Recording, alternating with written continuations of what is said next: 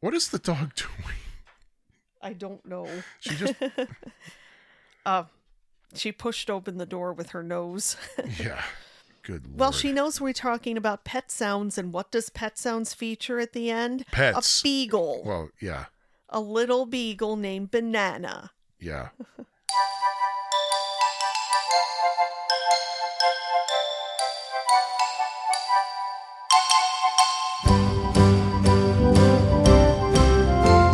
So, what are we doing here? This is episode 9. Wow. Yeah. Of Tune X podcast. And for a change, this time I am Sean. And I'm Lisa. Wait, that's not a change at all, actually. My fault. Before we get any further, I just wanted to follow up on something that I mentioned before. I don't remember what episode it was, but I was talking about how the 1990 / probably 2001 twofer of Party and Stack-O tracks. There are a couple of tracks you can hear the vocals bleed through, and at the very end of Little Saint Nick, suddenly the vocals come through 100%. So it's as if they forgot that this was supposed to be instrumental only.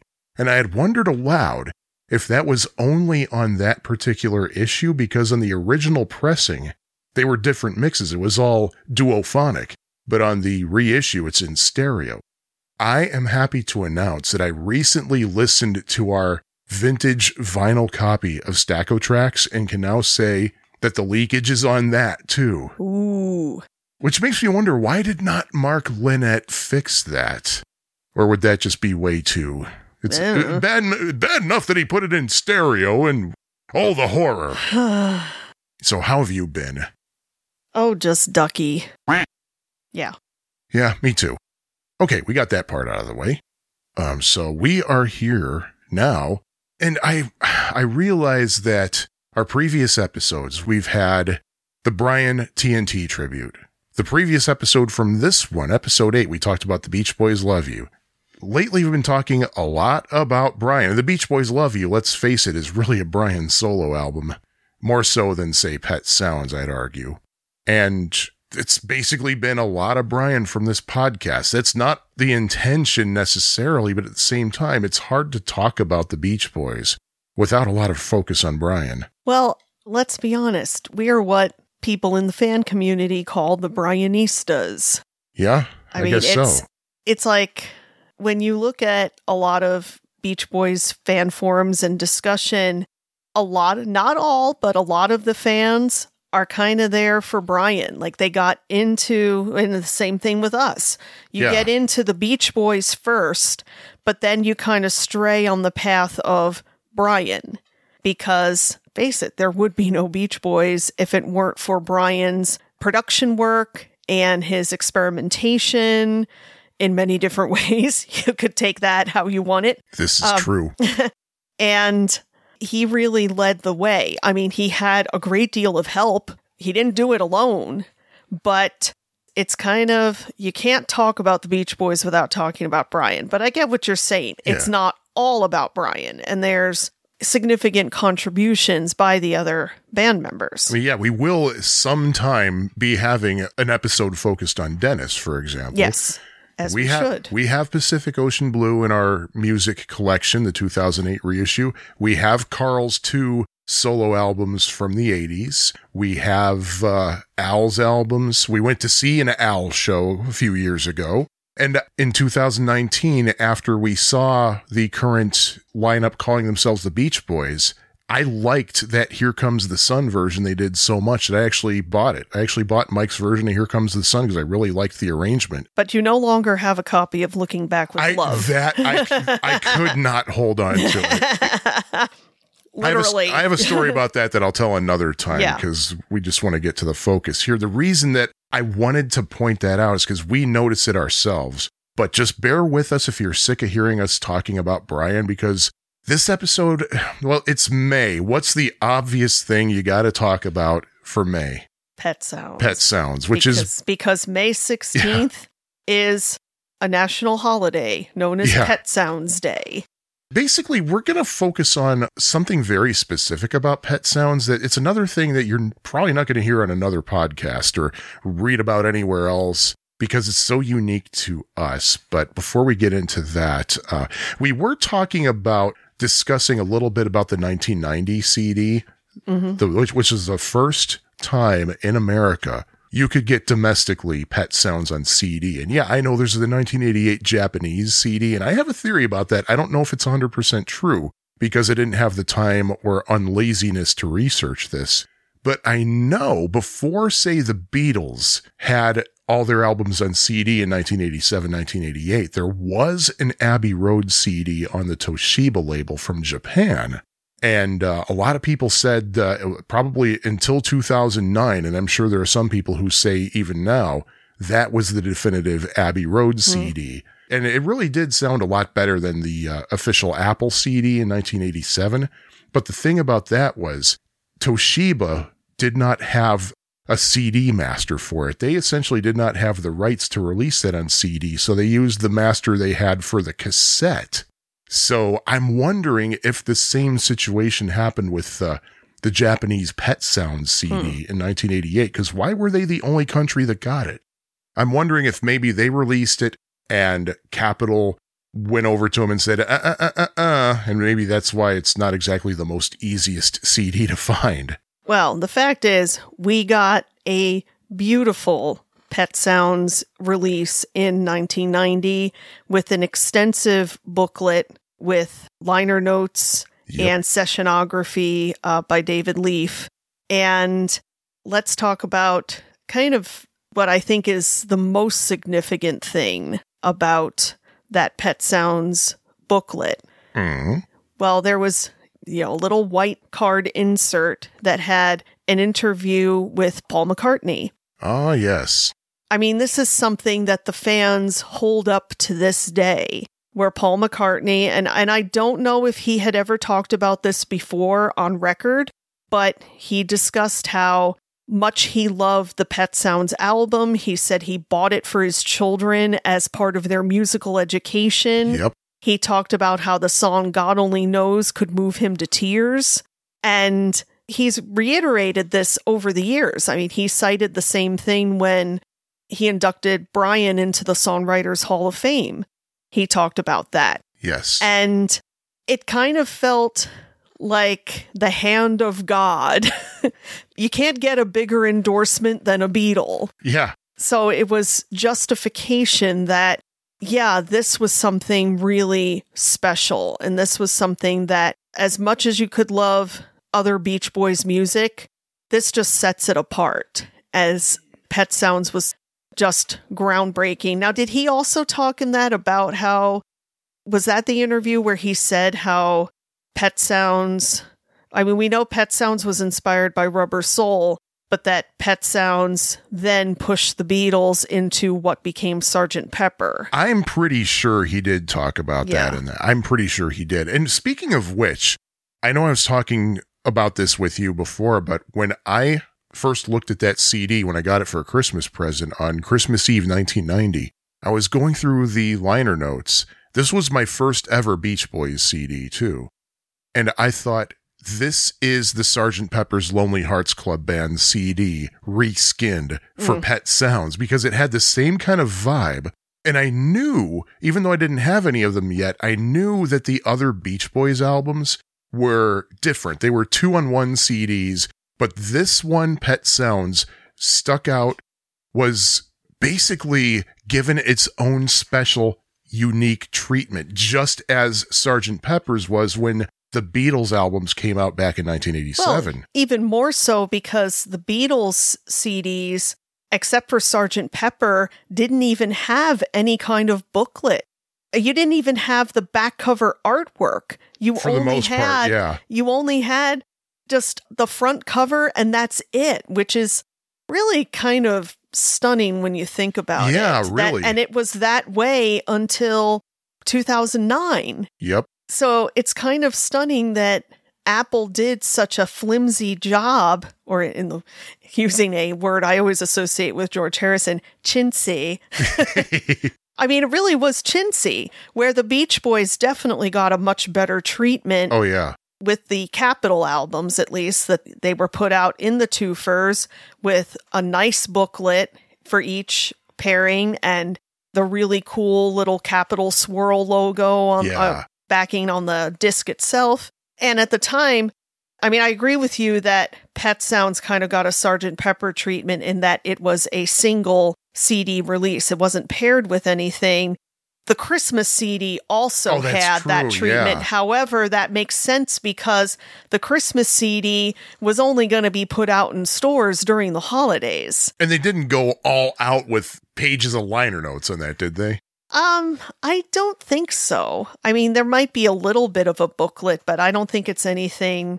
I don't really remember spending much time with it. When Ultimate Christmas came out, that has a pretty significant booklet, but yeah. But that's okay. I mean, it's a Christmas CD. Those are kind of a separate entity. But the fact is, Pet Sounds was the only non-holiday CD that didn't get the two-for treatment because it couldn't. I mean, the only thing you could ever pair it with would have been Smile, but Smile didn't happen. Yeah. It would be quite jarring to pair it with Smiley Smile, for example. Oh, God. Oh, my goodness. Sorry, kids. I'm not a fan of Smiley Smile. I'm not a fan, but I do appreciate it. I enjoy it.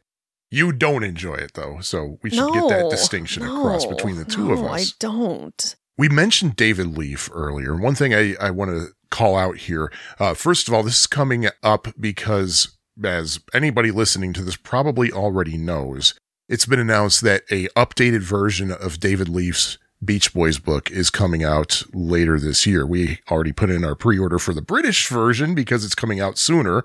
Yeah, that's coming out in June, and I think the U.S. issue is coming out in the fall sometime. And I know that online there's been discussion about how, in the past at least, David has been kind of leaning on the Brian side, kind of emphasizing the Brian side. Gee. And one thing I do want to say is that if you look through not just the Pet Sounds liner notes from the 90s and then when it was all reissued in 2001, but all of the twofers, you'll see a lot of vocals misattributed. Did I say that right? Yeah, I'm not a pronunciation key. Anyway, like a lot of vocals that were credited to Brian were actually from other vocalists. And in the Pet Sounds liner notes, that's not any different because I know there's an answer. If I'm not mistaken, David Leaf's notes said that Brian and Mike sang that. The thing is, I don't think it was David Leaf being Brian lenient. Brian leaning. I mean, it could very well be that David Leaf was just going by ear. Exactly. He did not have access to detailed sessionographies that we have now. Like, he didn't have that Unsurpassed Masters Volume 13 or 14 or whatever when it's clearly Al in the booth. But I don't know about you, but for years, I thought, too, that was Brian singing I Know There's an Answer. I'm talking the verses. It wasn't until definitely after you and I met, probably after we got married, when I'm listening to it, and I thought, wait a minute, that's Al. That's freaking Al singing that. Well, yeah, because Al is almost a little bit of a chameleon in that in some ways he can sound pretty close to like Brian's mid-range, which of course is definitely a plus because I'm sure Brian utilized him at times that maybe he didn't feel like singing or he wasn't available or he just wanted what Al brought to the table. There's something unique about the Beach Boys, though, in general, because it wasn't just Al. But Louie, I always thought was Brian singing lead. It's freaking Carl. Yeah. It's Carl. And think about this, something else. We've talked about how there are times when you can't tell that it's actually Mike singing.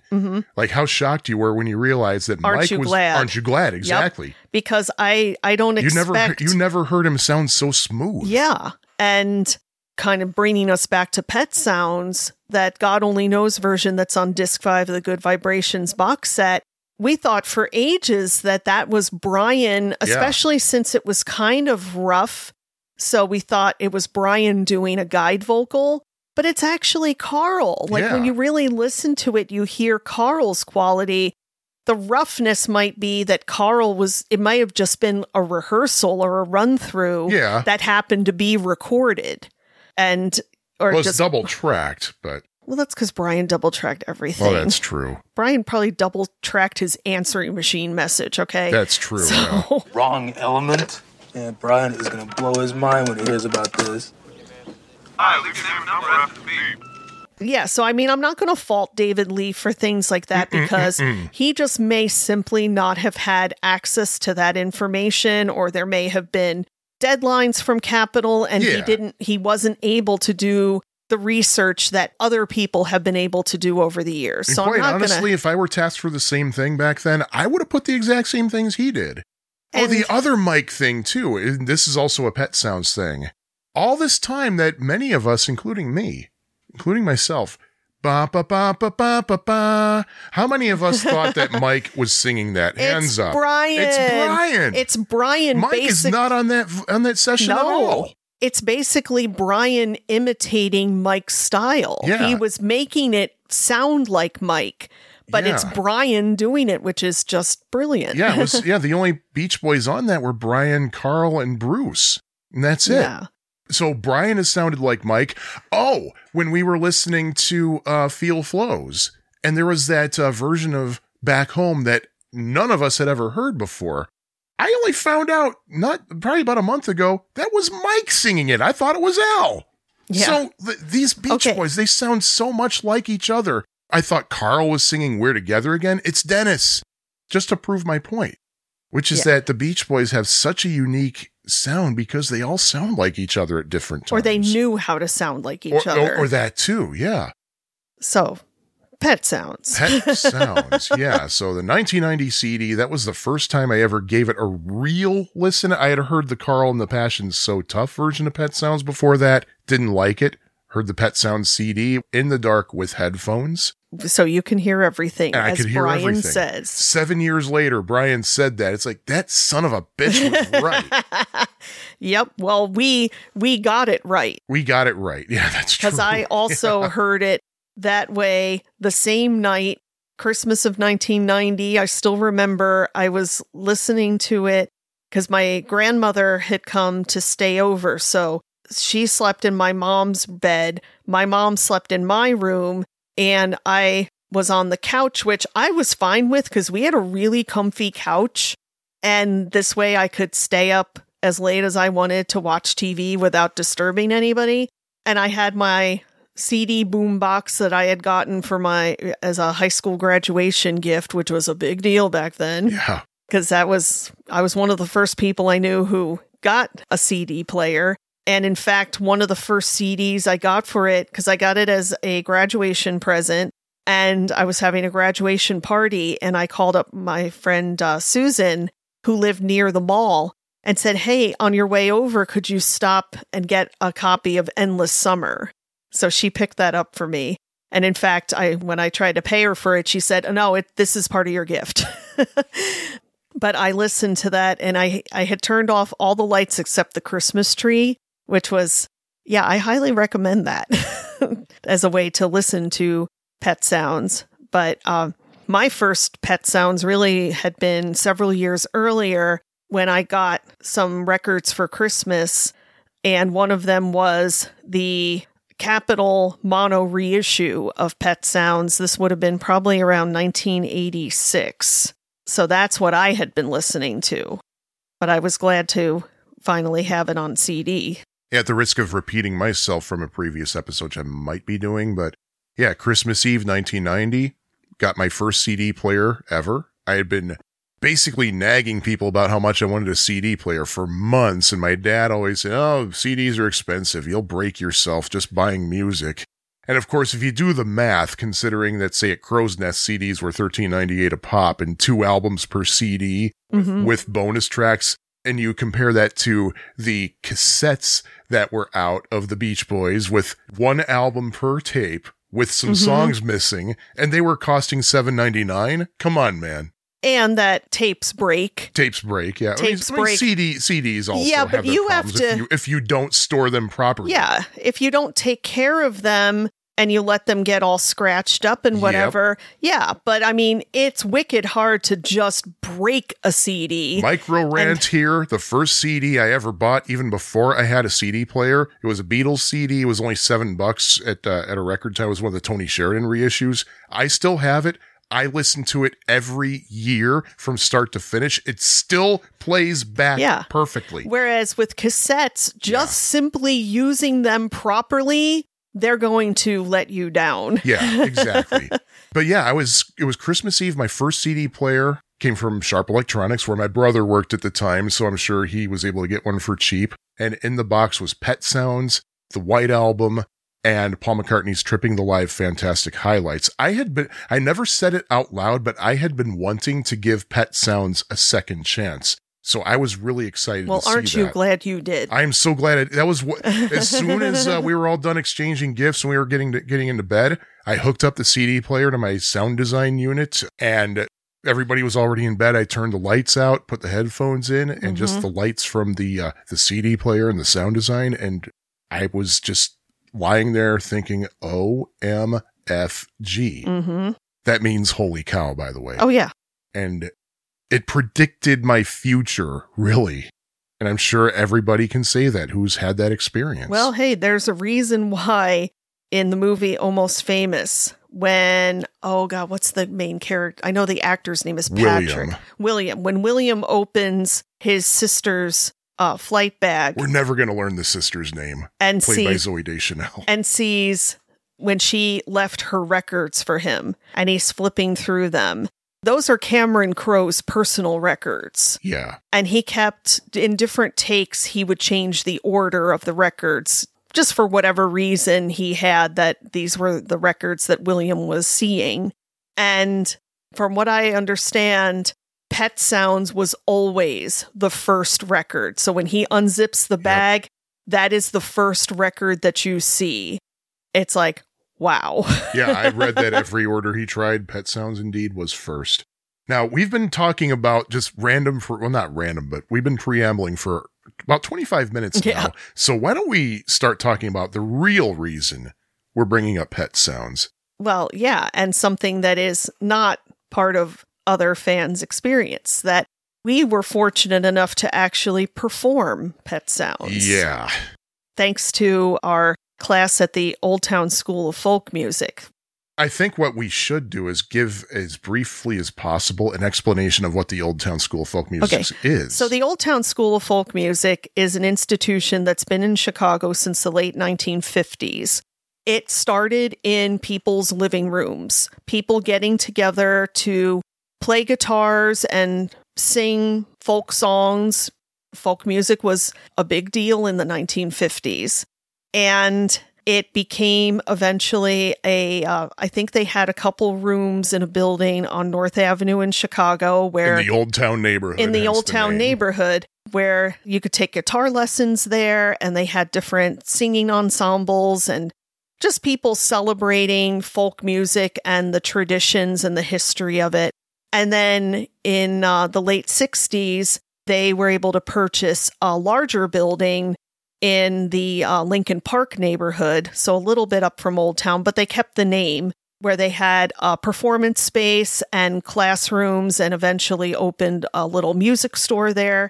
And then that building is still used for the Old Town School, but in, I believe it was around 2000, they were able to open up in a much larger space in the Lincoln Square neighborhood, a building that had been a Chicago Public Library branch that was replaced by a larger, more modern branch up the street. So this new facility had a pretty significant theater, room for dance studios, and all different sizes of classrooms, everything from just spaces where you could have private lessons to larger ensembles. And it's a great facility. And then I think it was about maybe 10 years ago, they built another building across the street that had more performance space, more classrooms.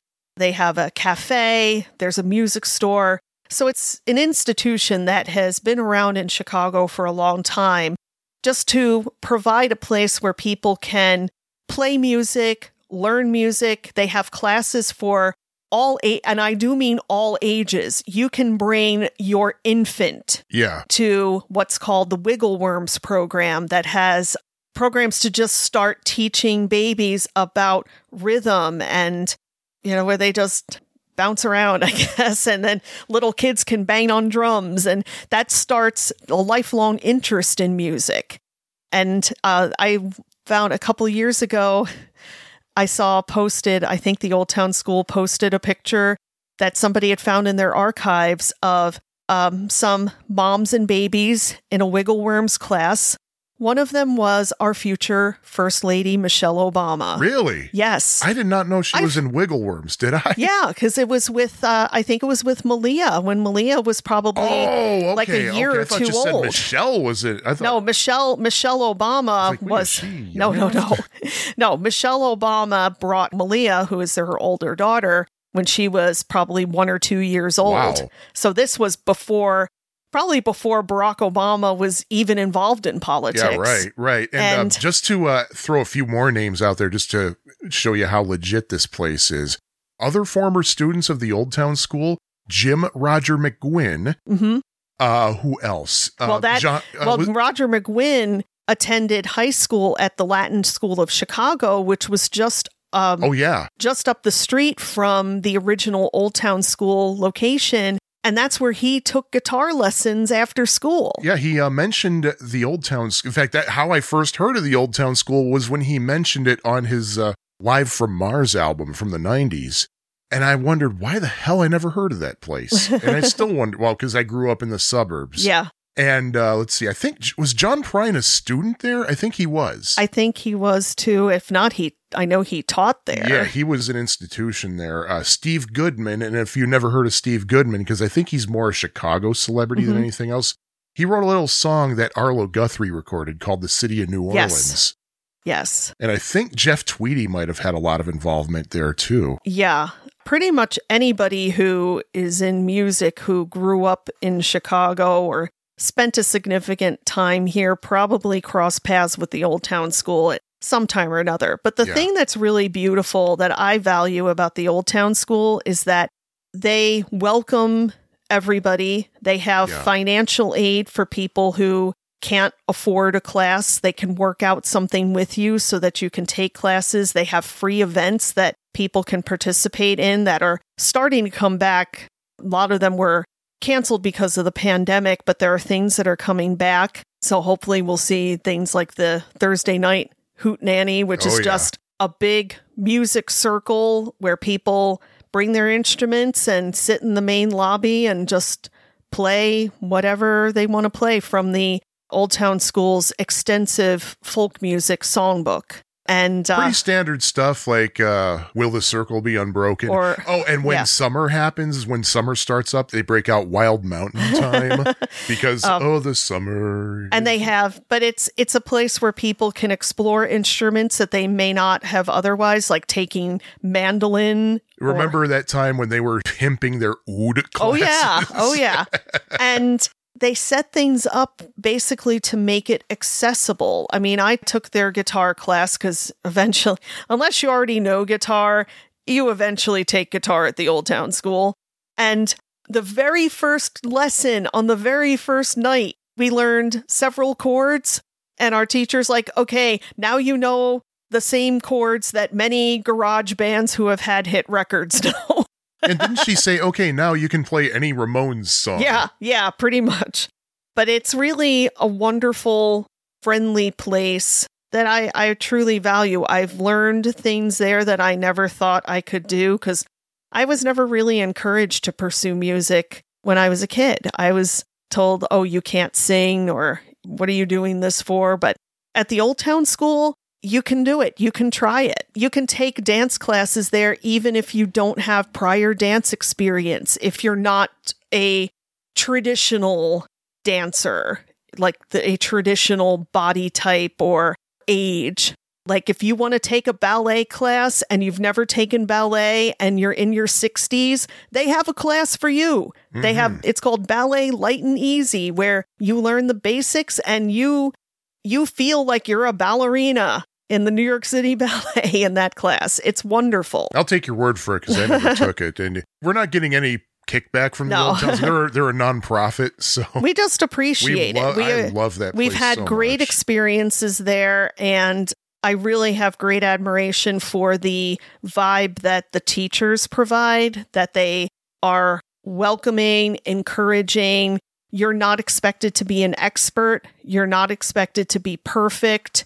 And I mean, yeah, unless even in the classes that are for more advanced students, it's still very warm and welcoming.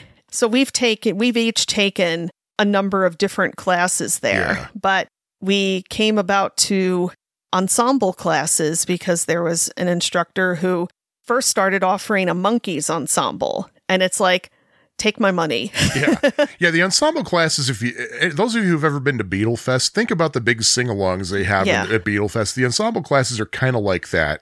And ensemble classes usually focus on either a particular artist or a genre. Like there's a soul ensemble. There's oftentimes a Prince ensemble. One of the most longest running ensembles is the Grateful Dead ensemble. And Beatles ensemble. That was my first class there. So a lot of it just depends on either what the teacher wants to offer or going by student interest and suggestion.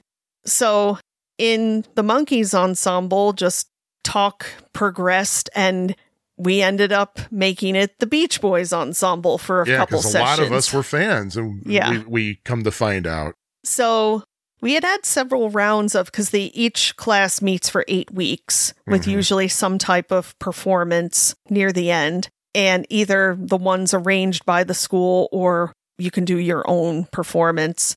But we came about to having a Pet Sounds focused session. Now, one thing that we should mention, though, is while a typical class at the Old Town School is 8 weeks, for Beach Boys ensemble, Kathy made it 16 weeks because Brian can't write a simple arrangement to save his life. Because it's like, this stuff is hella hard. And like several of our regulars are people who are very skilled and experienced at playing guitar.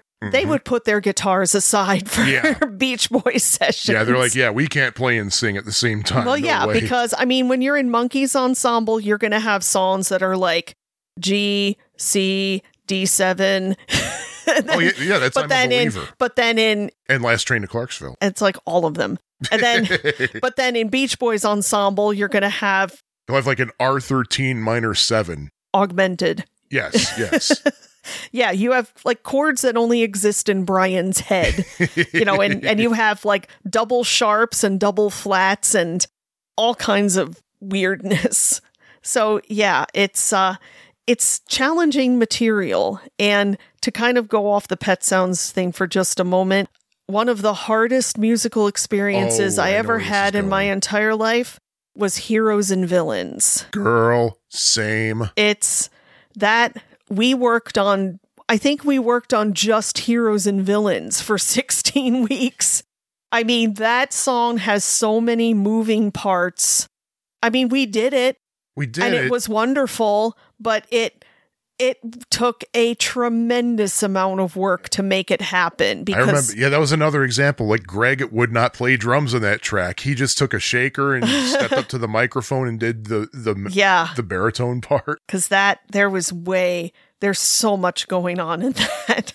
Yeah, and I'll never forget that performance because I think every single one of us messed up. Well, the first time, because we performed it in front of people twice, and yeah, the first time was pretty disastrous.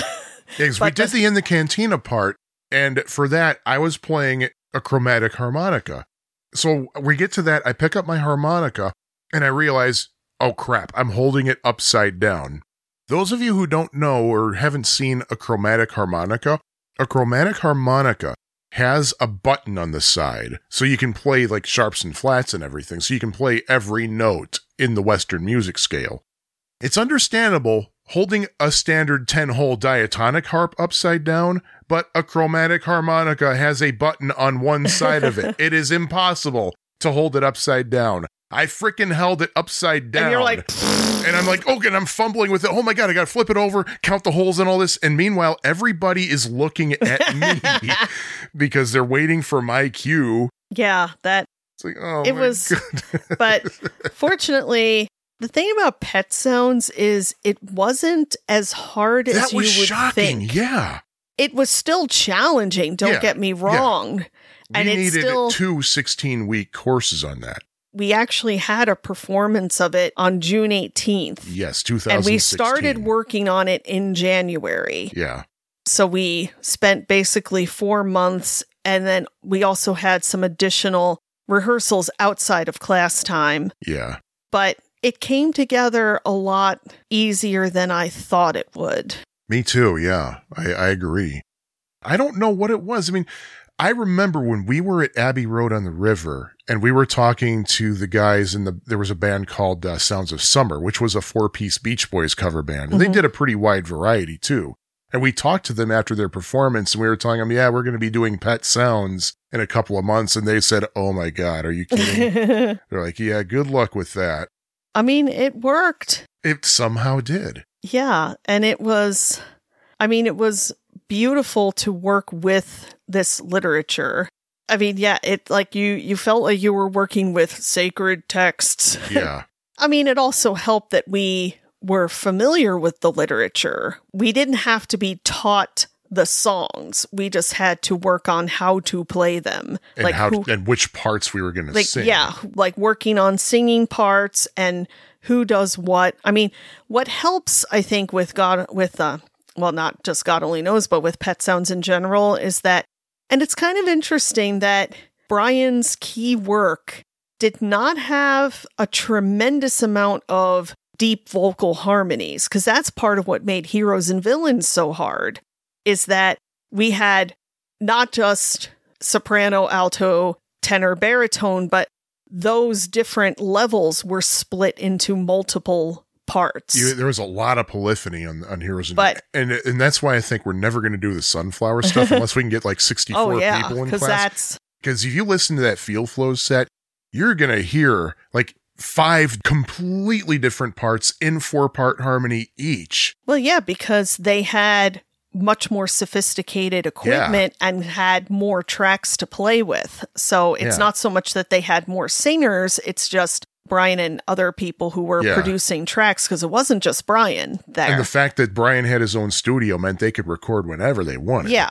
So with Pet Sounds, you don't have as much layers of harmony. Yeah. And I think that's what made, and in fact, some songs, like Caroline No and Don't Talk, Put Your Head on My Shoulder, there's no harmony at all. Yeah, we didn't do the unreleased backgrounds thing. No, we didn't. I didn't think so. Yeah. And I mean, for those songs, it was just several of us singing together, but we didn't split, we didn't try to create our own harmony parts or anything like that. So the singing was actually a lot easier than other Beach Boys material, like say Our Prayer. I thought Our Prayer was easy. Yeah, because your part was easy. Oh yeah, you had the weird part. Not the alto. Yeah, the if you're in alto and you have to sing Our Prayer, just get in your car and drive away. Yeah, because my part was like and yours was like Yeah, there's all kinds of stuff going on there. Somebody must have pissed off Brian that day for him to put an alto part together like that, unless he was singing it and then it's like he doesn't care how hard it is. But good grief.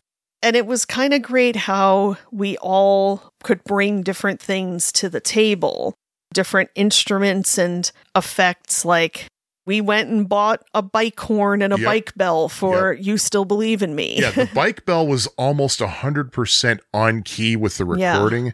We couldn't find a horn that was, though, so there was a little trick I discovered where if you put your middle finger in just the right place in the bell, it would be just the right note, but you also had to be standing in just the right position, and Mercury had to be aligned with Venus in the proper way, or else it would kind of squeak instead.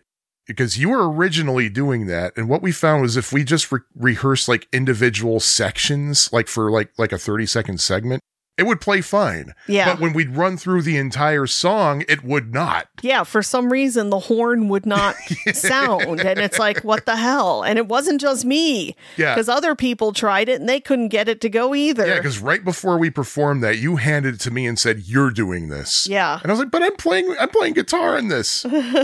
And you said, nope, just put your guitar down for this.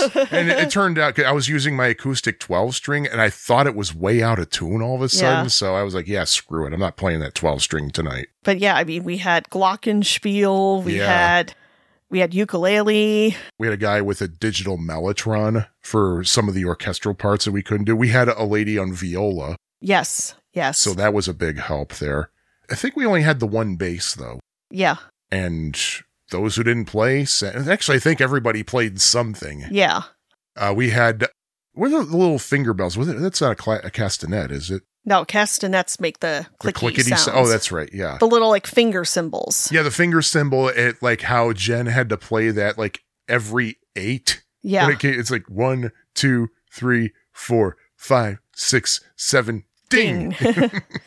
Yeah. And I could tell that she was like, okay, don't screw this. I could look at her face. We were all very focusing. We were all very don't screw this up. I mean, my thing when we had our performance, I had a bit of an allergy thing that week. And I was much improved, but as anybody who's had seasonal allergies that affect your upper respiratory system, when it's kind of going away, it goes down into like your throat and your lungs. So you might be still coughing, or you might have like a scratchy voice, but you feel fine. Like you're not sick, you're almost better, but you still sound not great. And here I was going to have to sing, because I was singing lead on 2 songs. And I was kind of scared that my voice was just simply going to give out on me, because at that time, just talking normally, my voice would drop out. And were you singing lead alone, though? Or did you have a singing buddy like most of us did? I don't know. I don't remember. But still, I didn't want to like, if you're singing with somebody and your voice drops out, then that's just that person by them. It's still noticeable. But it's not quite as atrocious as like, or else you're going to get Paul singing If I Fell in Stereo. Beatles fans know what I'm talking about there. So I was kind of nervous about it. But before the performance, I thought, wait a minute, this is Pet Sounds. Pet Sounds is not going to let me down. Pet Sounds is going to protect me. Did it? Yes. Because one thing I was really afraid of was in That's Not Me, that little high part near the end. I thought I wasn't going to be able to, I thought it was just going to come out like a croak. And I did it. And it's like, yeah, Pet Sounds was there for me. Yeah, I think I messed up the guitar riff on one of the iterations, because I had my treasured Rickenbacker 12-string and I broke out for that song. And I think I like, I was like, oh no. I once had a dream, so I packed up and split for the city. I soon found. And I even had the fretboard marked with a label maker just so I wouldn't do that. I think I still have those labels on there too. I'll have to double check. Most of us had singing buddies. I don't think any of us really sang anything alone for that particular. Oh, actually, no. I might have sang the mic part of Sloop John B by myself. Well, I feel so breakup. I wanna go home. I don't know. For one, I think I sounded terrible on that, because I could tell I wasn't sounding good when I sang it, because I felt like I was singing it as if someone were smacking me in the back at the same time.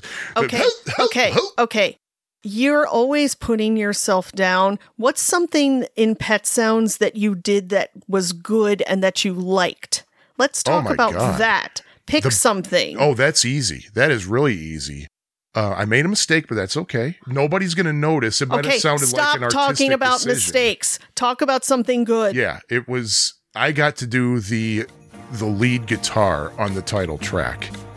I was very lucky to do that. I am not a lead guitar player at all.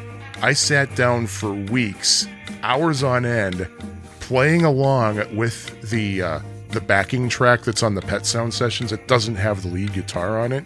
I have this digital effects generator. I know you're supposed to use stomp boxes and things, but I don't have stomp box money. I have all-in-one digital effects generator money.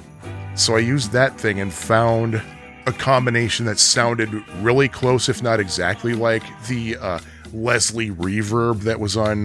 Was it Tommy Tedesco who played that line? I don't know. Probably. I could look it up right now, but I don't feel like it.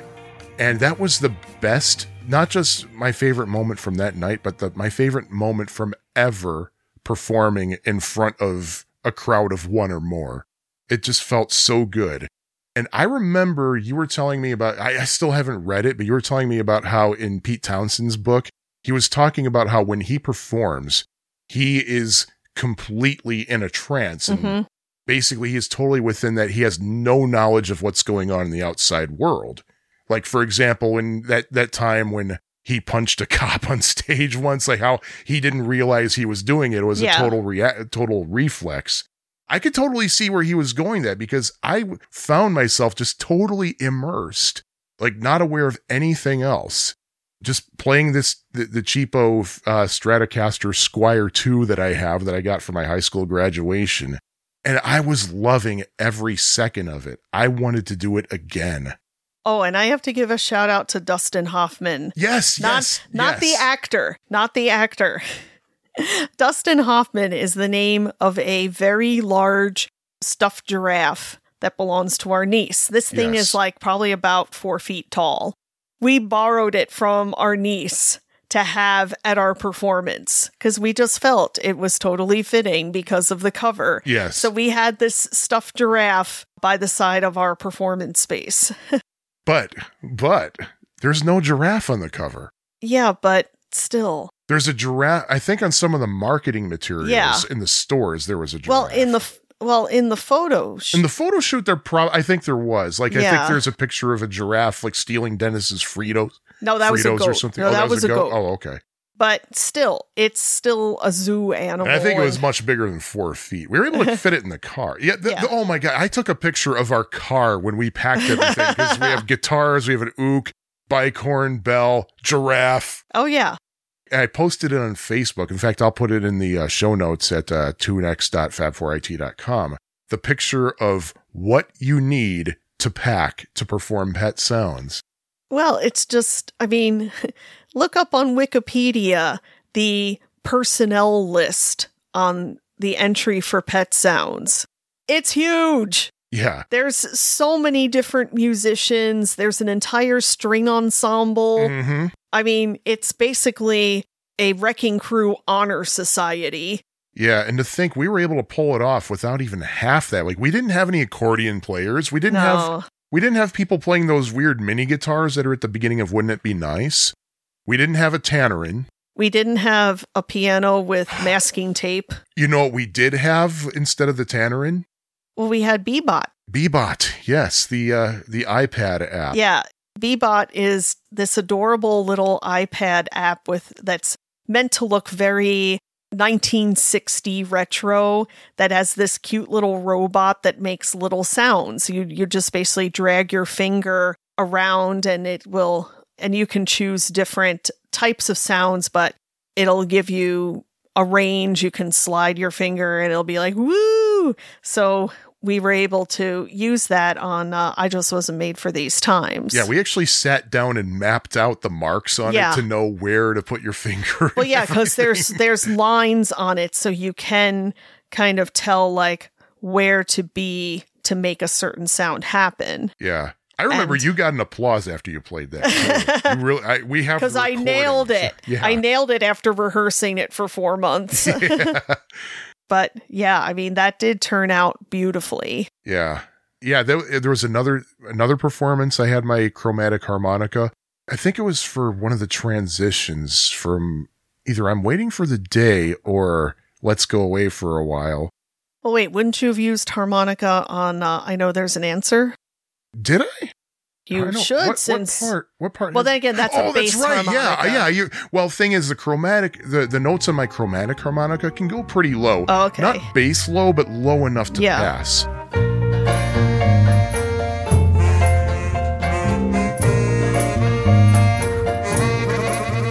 And that was fun. Yeah. I played 3 different guitars and a chromatic harmonica and a bike horn. Yeah, I played a ukulele, bebop, the bicycle bell. Yeah. Did you do any hand percussion? No. Okay.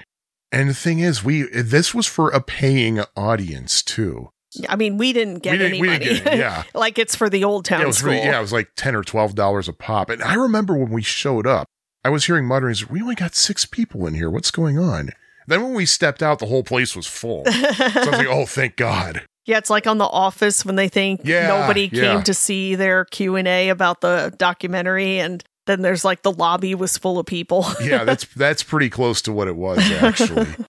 We did the whole performance of Pet Sounds, and I remember John had the sample of the train and Banana and Louie at the end, so he had that going through. So we had that at the because you can't have Pet Sounds without Banana and Louie. No.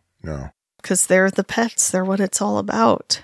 And again, it's just, this is what the Old Town School does for people, that here, none of us were professional musicians.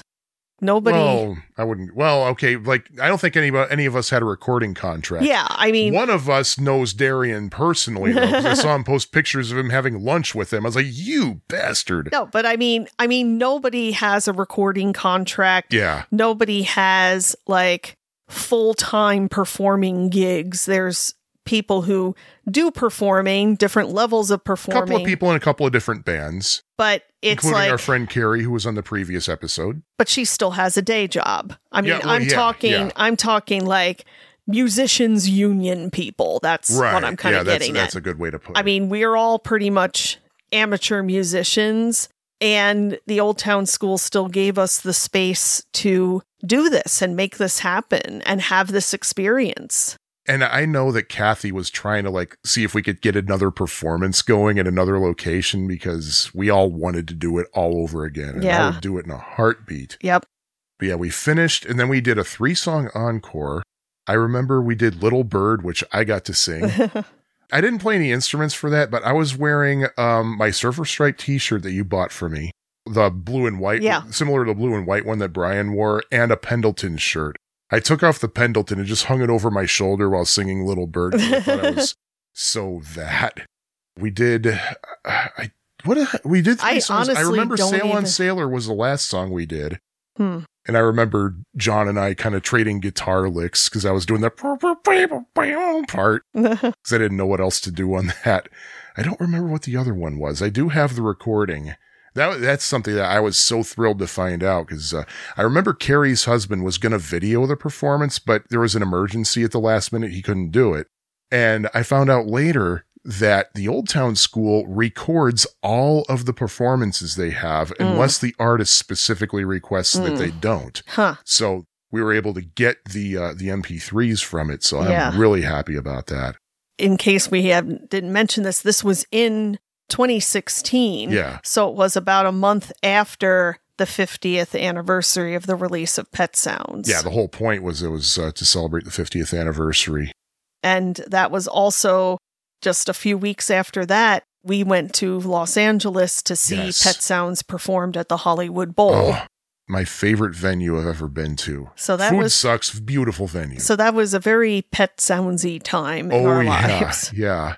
And going back to how I said that was my favorite moment ever performing, a lot of us in this group also did a gig that opened for Peter Tork. Oh, yeah. And we thought that was going to be the best thing we ever did. No, I mean, just doing this Pet Sounds performance was just amazing. Yeah, we got to perform. Peter Tork did a show at the Old Town School, just basically kind of going through his career and talking about different influences, doing some Monkey songs, but also just songs he really loved and things he had written but never recorded or released with the Monkees. And so it was kind of like performing and talking, and we were able to work out an arrangement where we could go on and play a couple songs before his show. And we even had some people from the 60s psychedelic go-go dance class who were dancers on the sides of the stage for us. I remember Kathy told us, okay, Peter says he wants go-go dancers. So we provided them. Yep. Because you can do that at the Old Town School. And what was Peter's reaction to us? He didn't hate us. That's what we were told. We were told he didn't hate it. And I remember like we were using one of the classrooms as our green room, and I walked out with another member of our group, and just when Peter and one of his people walked past us, and I thought to myself, there's no way I can be cool about this. You had met him before, though. I mean, yeah, geez. at a meet and greet long time ago. But still, performing pet sounds for a bunch of locals, to me, was a much more exciting experience. I mean, being able to pull it off was amazing. That, and this is stuff that we really, really, not that we don't love the Monkees, but this is stuff that we really love, and that we were able to do it. And I'm thinking, God, we got to do this again. We gotta. There's no way we can just be. Yeah, but we didn't. 6 years later, we still haven't found another opportunity to do it. And I think of, say, Brian's band. They've done this multiple times in 2000, in 2001 a couple of times, in 2006, in 2016, 2017. Yeah, 2018. 2002 in England, I think. Yeah. And I don't know if they ever got tired of doing it, but man, I'm thinking they are so freaking lucky that this is their job. Well, it's like, I remember something on a Beach Boys group. I may have even gone back to like the Usenet days where somebody wondered if Carl Wilson ever got tired of singing God Only Knows. And the response from somebody was, well, do you ever get tired of hearing it? Excellent point. And also just in one of the documentaries, when Carl actually says, Brian wrote God Only Knows, and I got to sing it. Yeah. Not I had to sing it. Not like he told me to sing. He says, I got to sing it. Man. Like it was a privilege for him. Yeah, and all I could think of is, this is just the biggest honor ever to get to play this music. Mm-hmm. I mean, it's one thing to pick up a guitar at home and just kind of play and just kind of find yourself singing God Only Knows or something. But when you're with a whole ensemble and doing the parts and doing the whole thing in order, it's like, good Lord, well, what have I done to deserve this? It's a great learning experience. Oh, yeah. I mean, I was in band in high school, so I know how to read music, and I know about counting rests and waiting for your part and different things like that. But still, this was above and beyond that. Yeah. And going back to what you said before about how we were able to pull it off, a huge reason for that, seriously, is Kathy. Oh, yeah. She seriously impressed the hell out of me, how she was able to stack the harmonies, to dole out the parts and know exactly where everything was. Mm-hmm. I mean, it's not necessarily note perfect exactly as it is on the record, because of course we got to accommodate the people that we have. Yeah.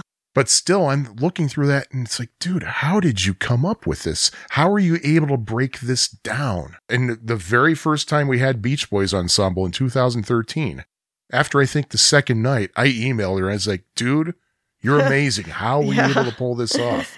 So, yes. Well, it's just like how when I was in junior high and started with the high school marching band, our band director at that time was kind of, his background was in jazz, and he was a fantastic arranger. And he would tell us, like, if we wanted to play popular songs as part of our field show or in the stands for marching band, he said, all you got to do is give me a cassette copy of the song. There was a music store in the mall right in our town that sold like the piano, guitar, vocal sheets and like fake books and things like that for like all the current pop hits. He said, just go to Farrington's, get the sheet for me and give me a cassette copy. And he would write out parts for every instrument, and it was good. Like he would put in little riffs and kind of things that maybe if you had just bought the set, like you can go to places and buy like a whole set of music written out for marching band, but it's not going to be just like what's on the radio. He made it sound like the radio.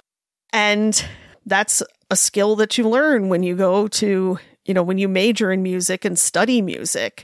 And it's probably also just, if you have the aptitude for that, you can do it. Oh, one thing we forgot to mention, we have to mention. Remember that time you didn't come to class? I know there was a reason you didn't come to class. And Kathy said, hey, where's Lisa tonight? I was like, yeah, she couldn't make it, this. And she was doling out parts for I'm Waiting for the Day. Yes. And she said, Lisa can have this part. She'll like this. You didn't think? No. That I could sit around in that. I said, yeah, she will. You didn't think? And I told you, and you got all excited about that. I could sit around and watch him take you. Well, that's an important part. And I was very honored that she let me do that. Yeah. Yeah, the other thing I remember was Kirk was my singing buddy for a lot of parts. Like, we had to do the Mike part of I Know There's an Answer. I know so many people who think they can do it alone. Kirk couldn't go that low, so he's like, I know so many people who think they can do it alone. He had to jump up an octave. So that was an interesting experience. But, man, that was, oh, my God. I'm just going to stop right now because we've been babbling about this for an hour. Yeah. And, yeah, an hour's a good time, I think. What do you think? Okay. Yeah. But should we talk about what we might be talking about in the future or just let them guess? Well, it's up to you. Well, because there's something I did want to just throw out there for July. I think what we're going to do is talk about the Beach Boys doing July 4th concerts. A couple of them aired on HBO, etc. Mm-hmm. So if you want to send us your thoughts about those, go right ahead. Our email and social media contacts are in the closing credits that you're about to hear in a couple of minutes. But, coming up also, well, you're just going to have to keep listening to find out. Well, yeah, especially because I don't have my list in front of me, so I don't remember offhand what we've discussed. Yeah, we actually do plan this stuff to an extent at least. But anyway, thank you for joining us with this eavesdropping in our conversation about our memories of performing pet sounds and just learning pet sounds and loving it. Yes. So, anyway, bye. Bye. Thank you for listening to the TuneX podcast. Please leave us a review at Apple Podcasts or iTunes. You can hear us on Apple Podcasts, Stitcher, Amazon, Google Podcasts, and just about every other provider out there. If TuneX isn't on your favorite provider, please let us know. You can email us at tunexpodcast@gmail.com. Our website, which includes the show notes, is tunex.fab4it.com. Fab4it is spelled F-A-B and then the number 4 and then I-T. Feel free to connect with us on social media. TuneX is on Facebook, and we're also on Instagram and Twitter, both under the handle of TuneX Podcast. Our opening and closing theme, Melody 10, was written and performed by Scattered Frog. All other music and sounds used in this episode remain the properties of their respective copyright holders and are used for the purposes of commentary and review. No infringement is intended. We'll talk to you next time, friends. Until then, don't back down from that wave.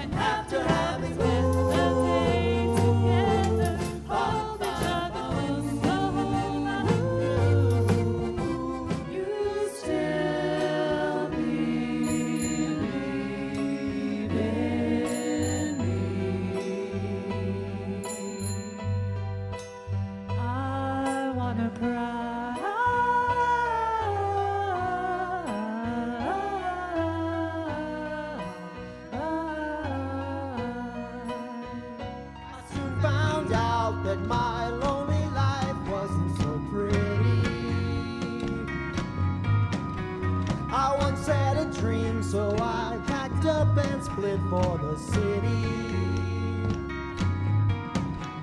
I soon found out, don't talk, put your head on my shoulder. Don't talk, close your eyes and be still.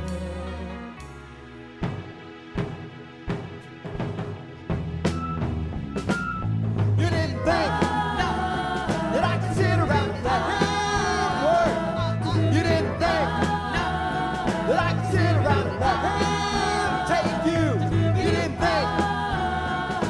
sit around and let him go. And you didn't think.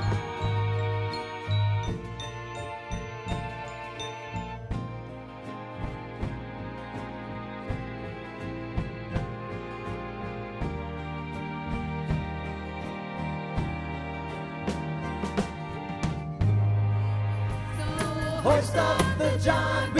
Hoist up the John B. See how the main sail. See how the main sail. How for the captain ashore. Let me go home. Let me go home. Wanna go home. Let me go home. Why don't you let me go? God only knows what I'd be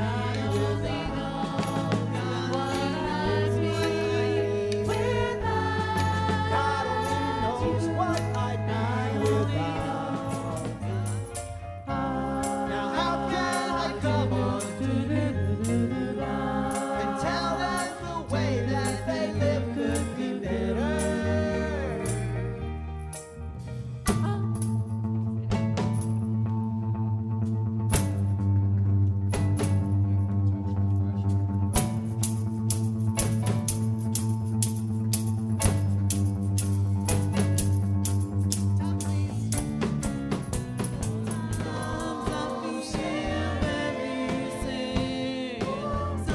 Find nothing I can put my heart and soul into. Find nothing I can put my heart and soul into.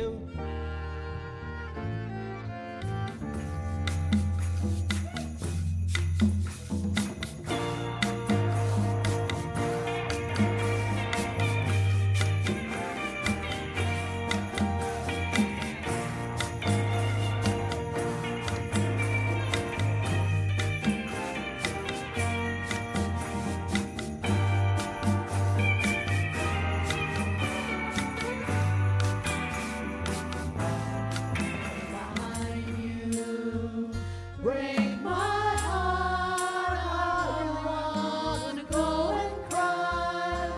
It's so sad to watch a sweet thing die. Oh, Caroline, why?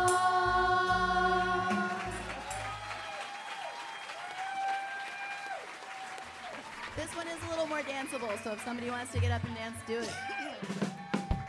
Anybody knows some go-go? The Beach Boys had a few hits, by the way.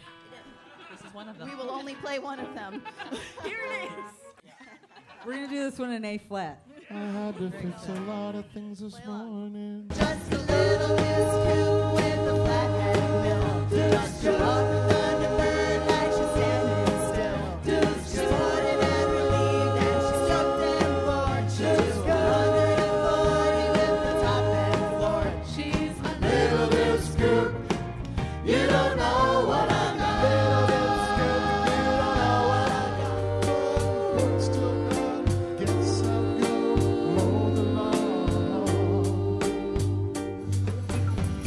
I work the seaway, like Gale swept freeway. Past shipwrecked daughters, up wicked waters, uninspired, drenched and tired. Well on, sailor. Sail on, sail on, sailor. Sail on, sail on, sailor.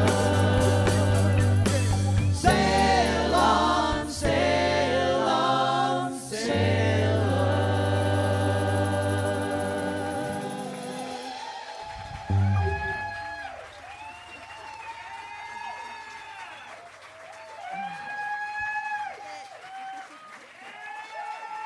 Thank you very much, everybody. That's all we learned. Those are all the songs we learned. We don't know anymore. Thank you so much for coming out. Thanks, Dan. Thanks, volunteers. Thanks, Old Town School. Thank you, Kathy Norden, who, by the way, arranged all of these songs in her ample spare time. Thank you. Thank you, Kathy. Thank you, everybody. Thank you all for coming. Thanks, everybody.